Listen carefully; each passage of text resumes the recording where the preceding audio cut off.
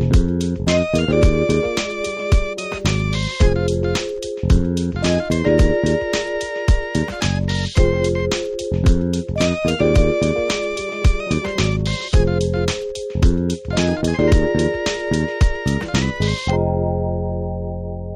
going to be in Mark chapter 5, and you need to shield your eyes because we're about to bring the lights up, okay? In 3, 2, 1. Oh, Gabe was early. Okay. We practiced that, Gabe.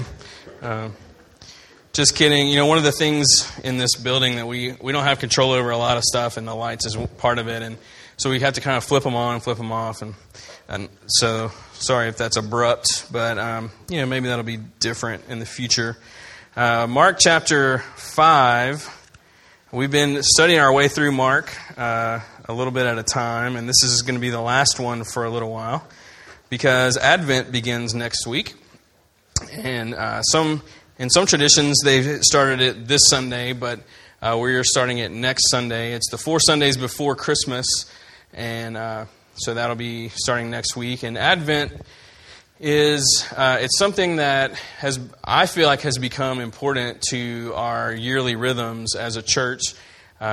You know, I didn't know much about it growing up. The churches I was a part of we did an Advent wreath, I think sometimes, but we didn't celebrate the season in the true sense of what the church fathers intended when they designed it. And Christians have practiced their way through Advent and Lent and other parts of the church calendar for hundreds and hundreds of years. And so for us as a church, we give ourselves to that season in really specific ways. I'll be sending out an email this week with a bunch of details in it, but it's going to be a lot of the normal things that you're used to. We have the Maison des Amis Christmas party coming up in a couple of weeks. We have 2 wish lists left if anyone would like to participate. What that is it's a group home. We have some of our friends who live over there. And so we basically get their wish list for Christmas and for everyone that lives in the home, which is like 40-something folks. And we get their Christmas lists and we do our best to get everything on it. And we bring all those gifts back in. They're due next Sunday. And then the wrapping party is the Wednesday after that on the 6th. And so we wrap all the boxes up and get everything ready. And the party is the following Saturday. And there's food, and there's music, and there's Santa Claus usually makes an appearance, and we give out all the gifts and everything. And that's a part of Advent for us, as well as our Breakfast on the Levee opportunities, our offering that we'll take on the 17th as part of our Lessons and Carols service. So there's a bunch of stuff coming up. It all begins next week. And the thing about Advent that is very important to keep in mind is that it's not just a focus on the first arrival of Jesus. Advent means arrival, and so it is a focus on his first arrival as a baby in Bethlehem, but you are also looking forward to his second arrival. We believe that Jesus is coming to the earth to make all things new again, and that we live between his first arrival and his second arrival. And so to truly celebrate Advent, you're looking at both of those things. You're studying about the baby in Bethlehem. You're also studying about the things that he has told us about the new earth and everything that will be a part of our lives forever. And so we'll be celebrating that over the next couple of weeks, which means we'll stop going through Mark for just a little while. But tonight we get to a passage in Mark that I have come to see this as kind of 3 stories in a row that are they're kind of similar, they're kind of different. And this one's a little bit long, so let me just read it together. You know, beginning of the end of chapter 4, we looked at Jesus calming the storm. Beginning of chapter 5, we looked at Jesus healing a man with a demon. And now we have physical healing that we get to see Jesus do twice. So let's start in verse 21. When Jesus had crossed again in the boat to the other side, a great crowd gathered about him, and he was beside the sea. Then came one of the rulers of the synagogue, Jairus by name, and seeing him, he fell at his feet and implored him earnestly, saying, "My little daughter is at the point of death. Come and lay your hands on her, so that she may be made well and live." And he went with him. And a great crowd followed him and thronged about him. And there was a woman who had a discharge of blood for 12 years, and who had suffered much under many physicians, and had spent all that she had, and was no better, but rather grew worse. She had heard the reports about Jesus, and came up behind him in the crowd, and touched his garment. For she said, "If I touch even his garments, I will be made well." And immediately the flow of blood dried up. She felt in her body that she was healed of her disease. And Jesus, perceiving in himself that power had gone out from him, immediately turned about in the crowd and said, "Who touched my garments?" His disciples said to him, "You see the crowd pressing around you, and yet you say, 'Who touched me?'" And he looked around to see who had done it. But the woman, knowing what had happened to her, came in fear and trembling and fell down before him and told him the whole truth. And he said to her, "Daughter, your faith has made you well. Go in peace, be healed of your disease." While he was still speaking, there came from the ruler's house some who said, "Your daughter is dead. Why trouble the teacher any further?" But overhearing what they said, Jesus said to the ruler of the synagogue, "Do not fear, only believe."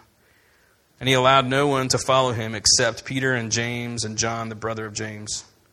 They came to the house of the ruler of the synagogue, and Jesus saw a commotion, people weeping and wailing loudly. And when he had entered, he said to them, "Why are you making a commotion and weeping? The child is not dead, but sleeping." And they laughed at him. But he put them all outside and took the child's father and mother and those who were with him and went in where the child was.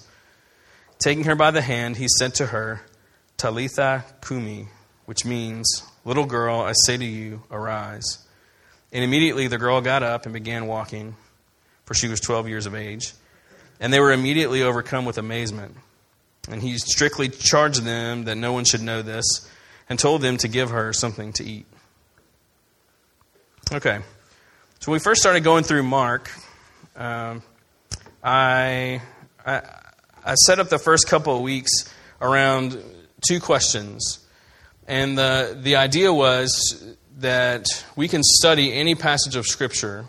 Anyone can study any passage of Scripture and approach it with these two questions and come away with something. Sometimes it's really obvious. Sometimes you have to dig for it a little bit. But there's two things, because every passage, there's a reason why God made sure this made it into the Scriptures for us. So two questions. One is, what does God want us to know? Like, based on this story, what does God want us to know? The second thing is, what does God want us to do? And so I'm going to use that again tonight. I have two things that he wants us to know, even though there are many more, and three things he wants us to do, even though there are many more as well. The first thing that God wants us to know is that Jesus has absolute authority over sickness and death. Look at verse 27 again. This is the woman. So the rhythm of the story is that Jairus, the ruler of the synagogue, comes up to Jesus. He says, my daughter is sick, and will you, like she's about to die, will you come lay hands on her that she can be healed? Jesus says, awesome. He's on the way to the house. There's a crowd all around him, and a woman comes up behind him and just grabs onto his garment because she has her own medical condition. Jesus feels the power go out of him. He's like, wait, what was that? She says, well, it was me. And he says, your faith has made you well. You're good to go. Then he continues on to the house. They get word that the girl has died. They're like, let's not waste your time. She's already dead. Jesus says, well, death is final to you folks, but not to me. So he goes in, raises her from the dead, and that's the story. So if God wants us to know that Jesus has absolute power over absolute authority over sickness and death, look at the exact scenario. Verse 27. She had heard the reports about Jesus, came up behind him in the crowd, touched his garment. For she said, if I touch even his garments, I will be made well. And immediately the flow of blood dried up, and she felt in her body that she was healed. This immediate healing that Jesus didn't even have to pray anything, say anything. He didn't have to touch her directly. It was just the clothing that he was wearing, anything that was connected to him, there was that much power in him. Absolute authority to the point where he didn't even heal her, like cognitively, That's legitimate authority right there. And then the man, look in verse 41. He goes in, the little girl has passed away. Verse 41, taking her by the hand, he said to her, Talitha kumi, which means, little girl, I say to you, arise.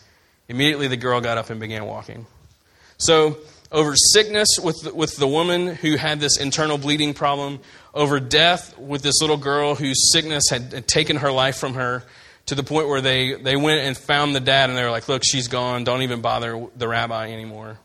And Jesus, in intentional ways and just by him being him, was able to heal them. We've already seen the demonstration of his authority over nature when he tells the storm to calm down. And we've seen his authority over the demonic world when he tells the demons to come out of the man and into the pigs and they run down the hill. And now we see one more example of the fact that everything that sin broke in Genesis 3, Jesus has authority over that.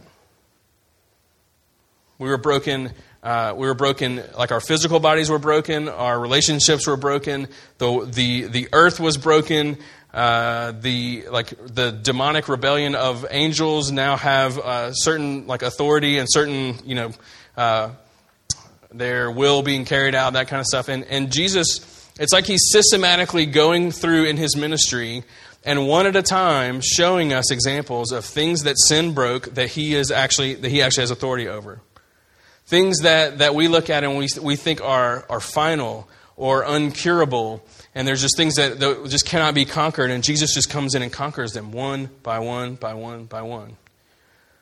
It reminded me of when I was in seminary. There's really about 8 things from seminary that I took away that I feel like were worth it, and nothing against seminary. That was just my experience. But one of them was we were talking about the plagues in Egypt when Moses, would go and, let my people go, that thing. And he would go in and tell the Pharaoh something and, kept saying no. And so these different plagues were coming in.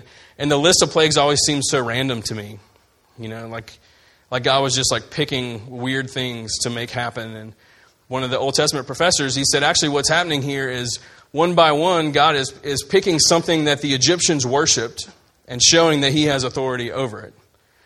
And so they worshipped, there was a god of the crops, and there was a god of the cattle, and a god of all the insects, and the sun was a god, and the Nile River was a god, and Pharaoh was a god. And so it wasn't God picking random things to get their attention. It was God systematically going through and showing his authority over these things that they worshipped to show that he was the true God. And it seems as if a part of Jesus' ministry was going around and showing, look, I have authority over nature. Nature was broken by sin. I have authority over that. Physically, you were broken by sin. I have authority over that. The demonic realm seems to be having its way in the world, but actually I have authority over them. One by one by one, he's going through these broken things and showing that he is the one in authority over them. One unconquerable thing after another, just proving who he is. So we need to know and recognize the fact that Jesus has that authority. And in this story in particular, authority over physical sickness and over death. Physical sickness, I think we can buy into that. Even death seems it's so permanent, but yet Jesus is saying, no, I get the last word on those things as well. Don't forget that. The second thing stems from the first thing for us to know. It's that physical healing points to something greater. I think it's easy to read a story like this and to say, okay, well, that's great for this little girl, but what about all the other people? What about all the other deaths? What about? I'm sure it was great that this woman was healed, but I bet there were tons of sick people. Jesus didn't heal everyone. He didn't raise everyone from the dead. And eventually this woman would die. And eventually this little girl would hopefully grow up and live a nice full life, but eventually she would pass away as well. How are we supposed to think about physical healing? What's the correct way, the correct perspective to have on it in the here and now? Because in between his first coming and his second coming is where we are, and we're able to see the heart of God here in this story and throughout the New Testament. we're also able to see glimpses of our future. And so for this woman, he's essentially what we're saying is Jesus is looking at her and saying, you weren't meant to have this problem. You weren't. God's intentional design for his children was not that they be physically broken and sick and eventually die. That's not what he wants. So you are going to be healed, and that's going to give a glimpse of the healing that Jesus brings. He raises this girl from the dead and say, yeah, you weren't made for death, you're made for life, and so I'm going to give you life, because that's what happens here. That these physical healings and the resurrection stories and things like that, they're pointing to something greater that's in our future. It's a glimpse of what's ahead, but there is also the reality, the fact that we're not there yet.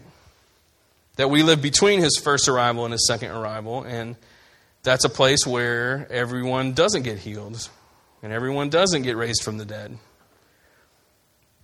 That all the brokenness that we carry, Jesus meets us in that brokenness, and those glimpses of our future are supposed to remind us of the fact that, this is what we were created for. We were created to be healthy and created to be alive, and Jesus has provided a way for us to be healthy and alive forever.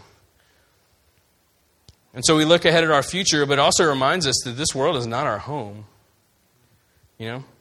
Like, we're here, and it's very easy to settle in and be like, this is kind of all there is to it, so I'm gonna live my whole life as though this life is ultimate. The correct way to look at healings and resurrections in the New Testament is say, that he's reminding us of what our future looks like. He's reminding us that you were created for more. Some call this the already/not yet kingdom. So already means that it's here and now because Jesus is here and now. Like he's already brought the fact that God rules and reigns to our lives. That's us. So it's already here, but it's also not yet here, reminding us that this is not the end of the story, and this world's not our home. So when we are sick, we're reminded of this isn't ultimate. When someone passes away, we're reminded this is not ultimate. We live in the tension between the kingdom that he's brought and the kingdom that he was bringing in an ultimate sense. N.T. Wright says it this way. He says that Jesus was indeed starting a revolution, and he was indeed bringing God's healing power, but his aim went deeper. These things were signs of the real revolution, the real healing that God was to accomplish through Jesus' death and resurrection. Signposts are important, but they aren't the destination. These are signposts showing you what the future looks like, but it's not the destination. I always get annoyed when you're driving into Texas on I-10, headed west, and there's this sign and it says El Paso, 800 and something miles, I'm like, we get it, Texas. You're good at landmass, okay? It's fine. We're very impressed by you. Thanks for boasting that this city is that far away. That is not, you're looking at that and they're pretty much just bragging on how big their state is. But when you see you're X number of miles away from your destination, are you like, hey, is this good enough? Are we good? We're 43 miles from where we're headed. Y'all want to just turn around now? No. Because the signpost is not the destination. It's just telling you you're headed in the right direction. And your future is this way, you're doing well, but it's not the arrival point. And sometimes we just need to be reminded that healing tells a part of the story, but so does sickness and death. Now, I hate to say that. I feel like a jerk when I say it that way, but neither of those are wasted. When someone is healed, it's foreshadowing what's ahead. When someone is not healed, it's also telling a part of the story. It's reminding us that we need a Redeemer that can do the permanent healing. And Jesus is that one who has come. So nothing is wasted. So he wants us to know that Jesus has authority over sickness and death, and that physical healing points to something greater. So that's why Jesus didn't go around and heal everyone, because he just needed to point in the right direction. But if he went and healed everyone, then what does that say about the future? So we have to keep those things in perspective. So with that stuff in mind, what does he want us to do? Like, you look at this story and you're like, what are we supposed to do with this? And I think it's especially important for those of you who are not facing physical sickness at the moment. And maybe no one close to you is either. Like, maybe you're looking at this and you're like, okay, well, there may come a point when this story is relevant, but right now maybe it isn't. Let me give you three things that will meet you where you are no matter what's going on. The first one that he wants us to do is to seek Jesus. It sounds like such a cliche thing in churches, but that's really what happens. I mean, look at verse 22. Then came one of the rulers of the synagogue, Jairus by name. Seeing him, he fell at his feet and implored him earnestly, saying, "My daughter is at the point of death. Come lay your hands on her so that she may be made well and live." This guy was like one of the big dogs at the synagogue. Jesus was bringing about a revolution that would overthrow the synagogue. This dude was one of the Pharisee types who was persecuting Jesus, who were always trying to trick him, and they would be against him. And yet when Jesus gets out of the boat, boy sees him and goes right to him. He's literally sought him out. When we talk about seeking the face of God, this is what it is. It's like, I'm gonna make my way to you. I need to get to you. The same thing, look at verse 27 with the woman. She had heard the reports about Jesus, came up behind him in the crowd and touched his garment. Like, Jesus is walking, crowd all around her, and she's like elbowing, probably throwing some shoulders into people, getting her up to him just to touch his garment. That's seeking him. She probably could have talked her way into all kind of reasons to not fight her way through the crowd and that kind of stuff, but she was determined. So both Jairus and this woman were determined to get to Jesus. And they had to find his physical location in the town, Jesus was not omnipresent at this point. He's in one place at one time. And so they had to find him and find a way to get to him. We see this in all kind of places in the New Testament. But we have it a lot easier, don't we? Seeking Jesus does not require a road trip. It doesn't require us fighting our way through a crowd or cutting the hole in the roof to lower our friend down. It doesn't require any of that stuff now. Jesus is with us. The Holy Spirit manifests Jesus so that Christ in us is the hope of glory. And so for us, seeking him it's praying, and it's a thought life. It's asking and seeking and knocking. It's singing. It's taking communion. It's all of these things that we are seeking him. All of it. You open up your Bible, you're connecting with him. All of this is how we seek him. So I think that we're supposed to look at this, their example, and be like, man, they just went after him. And I think we're supposed to be encouraged to do the same thing. Maybe challenged to do the same thing. Maybe convicted of whatever the Spirit wants to do with this in your world is fine. But Christ in you is the hope of glory, so we got to make the effort and handle our business. Not N.T. Wright. Dallas Willard, he makes it very clear in his opinion that the outcome may be God's responsibility, but the effort is ours. And so if you need to handle your business, you need to handle your business. I mean, that's all there is to it. So seeking him out. I wrote this down. It may not make sense, but I'm going to move on in just a second. That our flesh wants us self-absorbed, and the world wants us deceived, and the enemy wants us destroyed. But our Savior wants us resurrected and healed and reconciled and restored and whole and holy forever. And so us seeking him is crucial. And we can learn from Jairus and this woman of what it means. And whatever it is that you're facing, Jesus is not in the middle of a crowd and you got to fight your way to him. I mean, he's literally in you. If you are a Christian, you have placed your faith in him. like Jesus lives in you. And so seeking him, there's really no excuse. If you're a mess, then you need to go for it and follow their example. The second thing that he wants us to do is to have faith. Look at 23. Look at the words of Jairus to Jesus, verse 23. He says, "My little daughter is at the point of death. Come lay your hands on her so that she may be made well and live." You think he believes Jesus can do this? He's not him-hawing around it. Like, he's just very direct.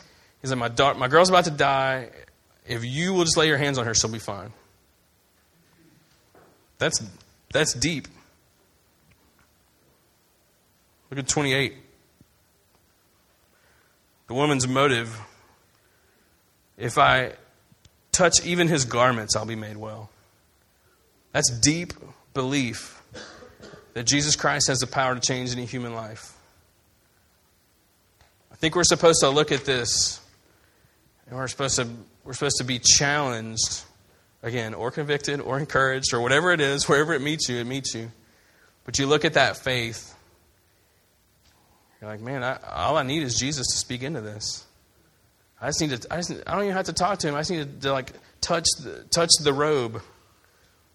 That's how powerful he is. It's just like oozing off of him. You know, there are a lot of people touching him in the crowd, but Jesus knew the difference between a touch of faith and everything else. That belief, it got his attention. The power went out from him. He's like, wait, that's different. That's different than everyone bumping into me and crowding me out and that kind of stuff. Something different someone here is different. And it was her faith. He says, your faith has made you well. And we know it's not her faith she didn't heal herself in that sense. He's saying, no, you believe and I'm cooperating with your belief. That's how it works. They were both in some pretty fearful situations, but they believed that Jesus was the one who could make a difference. Can you imagine like scarier scenarios? Some of you, your absolute worst fear in your whole life is that something will happen to your kids. I know because a couple of summers ago, I went around to every community group and talked on fear and asked you what your worst fears were. And that was the unanimous number one thing. So Jairus was in a very fearful situation. Here's this woman who's had this internal bleeding and no physician can help her. She's like has no idea what to do. Those are scary situations, and yet Jesus pays attention to faith. There's a difference between can he and will he. Anytime you talk about physical healing, I feel like there's like a check in our logic a little bit of like, man, I'm scared to ask for healing because what if he doesn't? You know, is that going to be bad for other people? Is that going to be embarrassing for me? Is that going to send me on like a weird faith journey? And am I going to look foolish for like declaring that I believe like healing is coming for me? And there's a difference between can he heal me and will he heal me? Those are very different things. Can he heal you?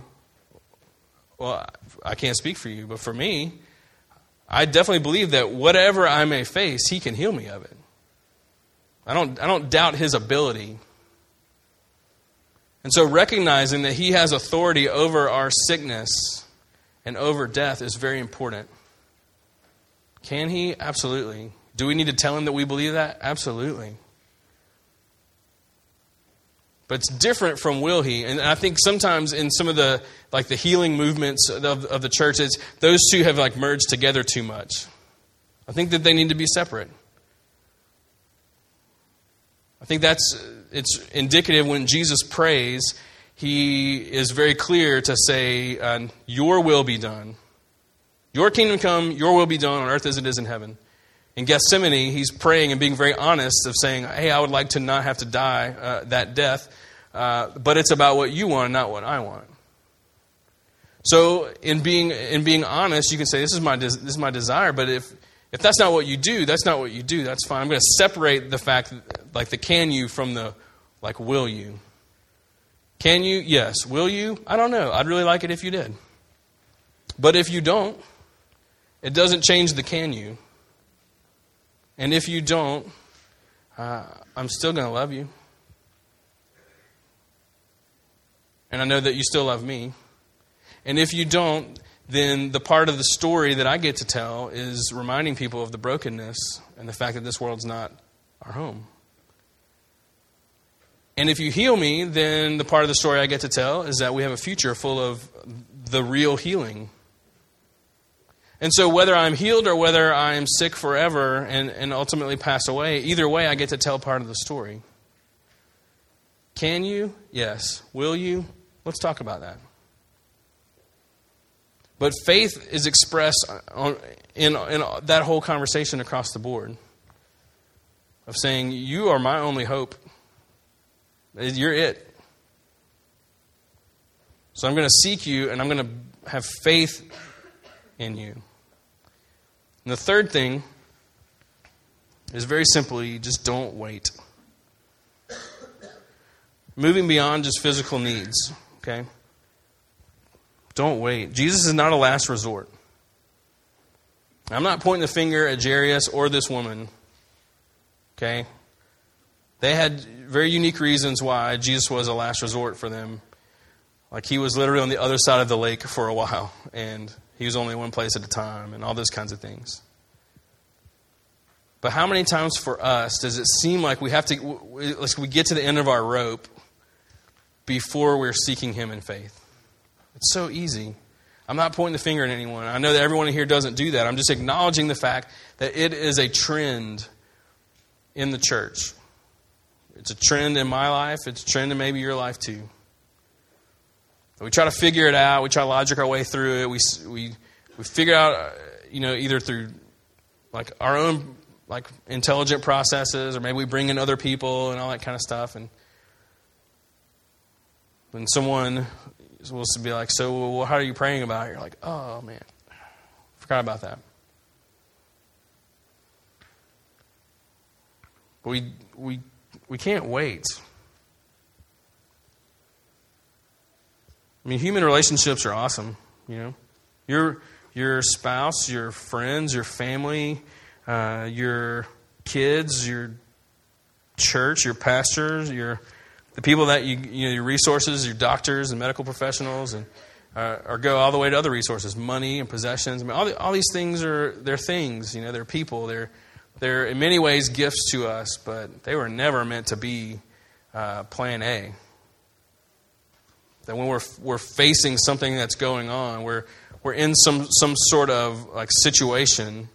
It can be like a physical sickness situation, but it can be relational things. It could be sin patterns. It could be financial things. It could be all kinds of stuff. The tendency in our unabiding state is going to be to figure it out ourselves and talk to our friends and kind of just go that route. But in an abiding sense, like I'm a branch connected to the vine kind of way, his life flowing into mine. And seeking him in faith is realizing, like, no, Jesus, you're my everything. My spouse, friends, family, all those kind of things, all those resources, all those other kind of things are secondary to you, and you are in those things, which is what makes them good. But my primary, like, you're the one I'm looking to. I'm not going to wait until like I have no other choice. I'm going to go to you first and be like, I don't know what to do about this. But I believe that you do. And that you love me and you will lead me. In many ways, this situation was the opposite of the disciples on the boat. We talked about that the other week, where they're in the boat, storm comes up and everything's going on. Jesus is taking a nap down in the boat somewhere. And they go and they wake him up. Because they're like, the boat's taking on water. They go and wake him up, and they point the finger at him. They're like, why don't you care that we're all perishing? Instead of like, hey, you're our only hope here. Could you help us? They blame him, and they point the finger at him, and they have no faith. He tells them that. And this is like the inverse of that story, where you have this synagogue leader and this woman who's been suffering for so long, and they're like, Jesus, you're the only one that can fix this. And I believe that you can do this. And I'm asking that you will do this. And those disciples, I don't want to be like that. Not at this point in Mark. There'll come a point later on where they do better. But right now, I want to be like this woman or like Jairus.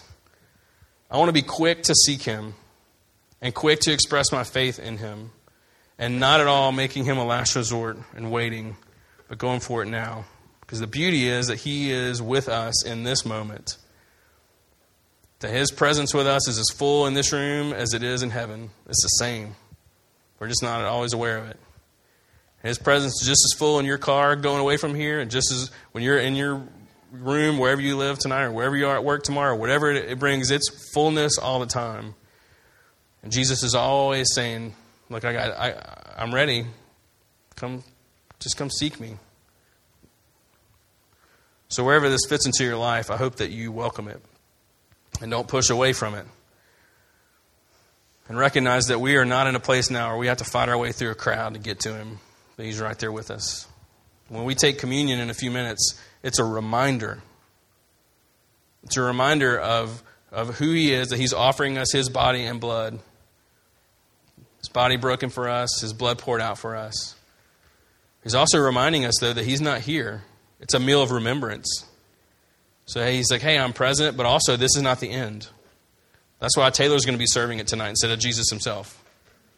So it's a reminder of the already not yet. And whatever you're facing, whatever's going on with you, Jesus invites you to him.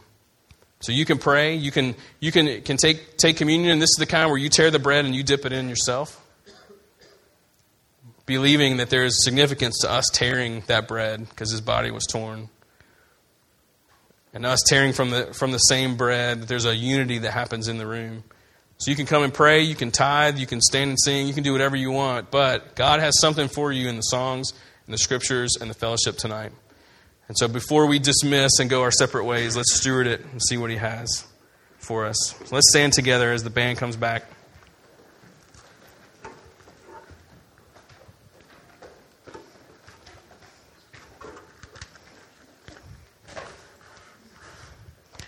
Let me pray for us. God, thank you for the faith of this man named Jairus, synagogue leader who had every reason, politically and culturally and everything else, to be afraid to approach you, and yet he went straight to you. I'm thankful for this woman who had suffered for so long, and for her hearing about you and her deep belief that you could heal her. May we be challenged by their faith, by their determination to get to you. May we also be grateful for the fact that we don't have to fight so hard. That you're already with us and you're already on board and you're ready to help us through whatever it is that we need to fight through, whatever is going on. And so we approach you tonight in song and in prayer and for communion, in whatever ways folks want to respond. Maybe we do that for ourselves tonight. Maybe we do that on behalf of others. Maybe this is a time of intercession for those who are sick, for those who are struggling, who are battling, that we may have faith, maybe even if they don't. But Jesus, we believe that you can, that you have authority over all of our brokenness. And that you are the one who saves and heals and redeems and restores, and that you are with us and for us. So as we respond in these closing moments, may you be glorified. May we handle our business with you, and may we just sense your nearness and your goodness. We love you. Amen. All right, the table is open. Let's steward these moments well.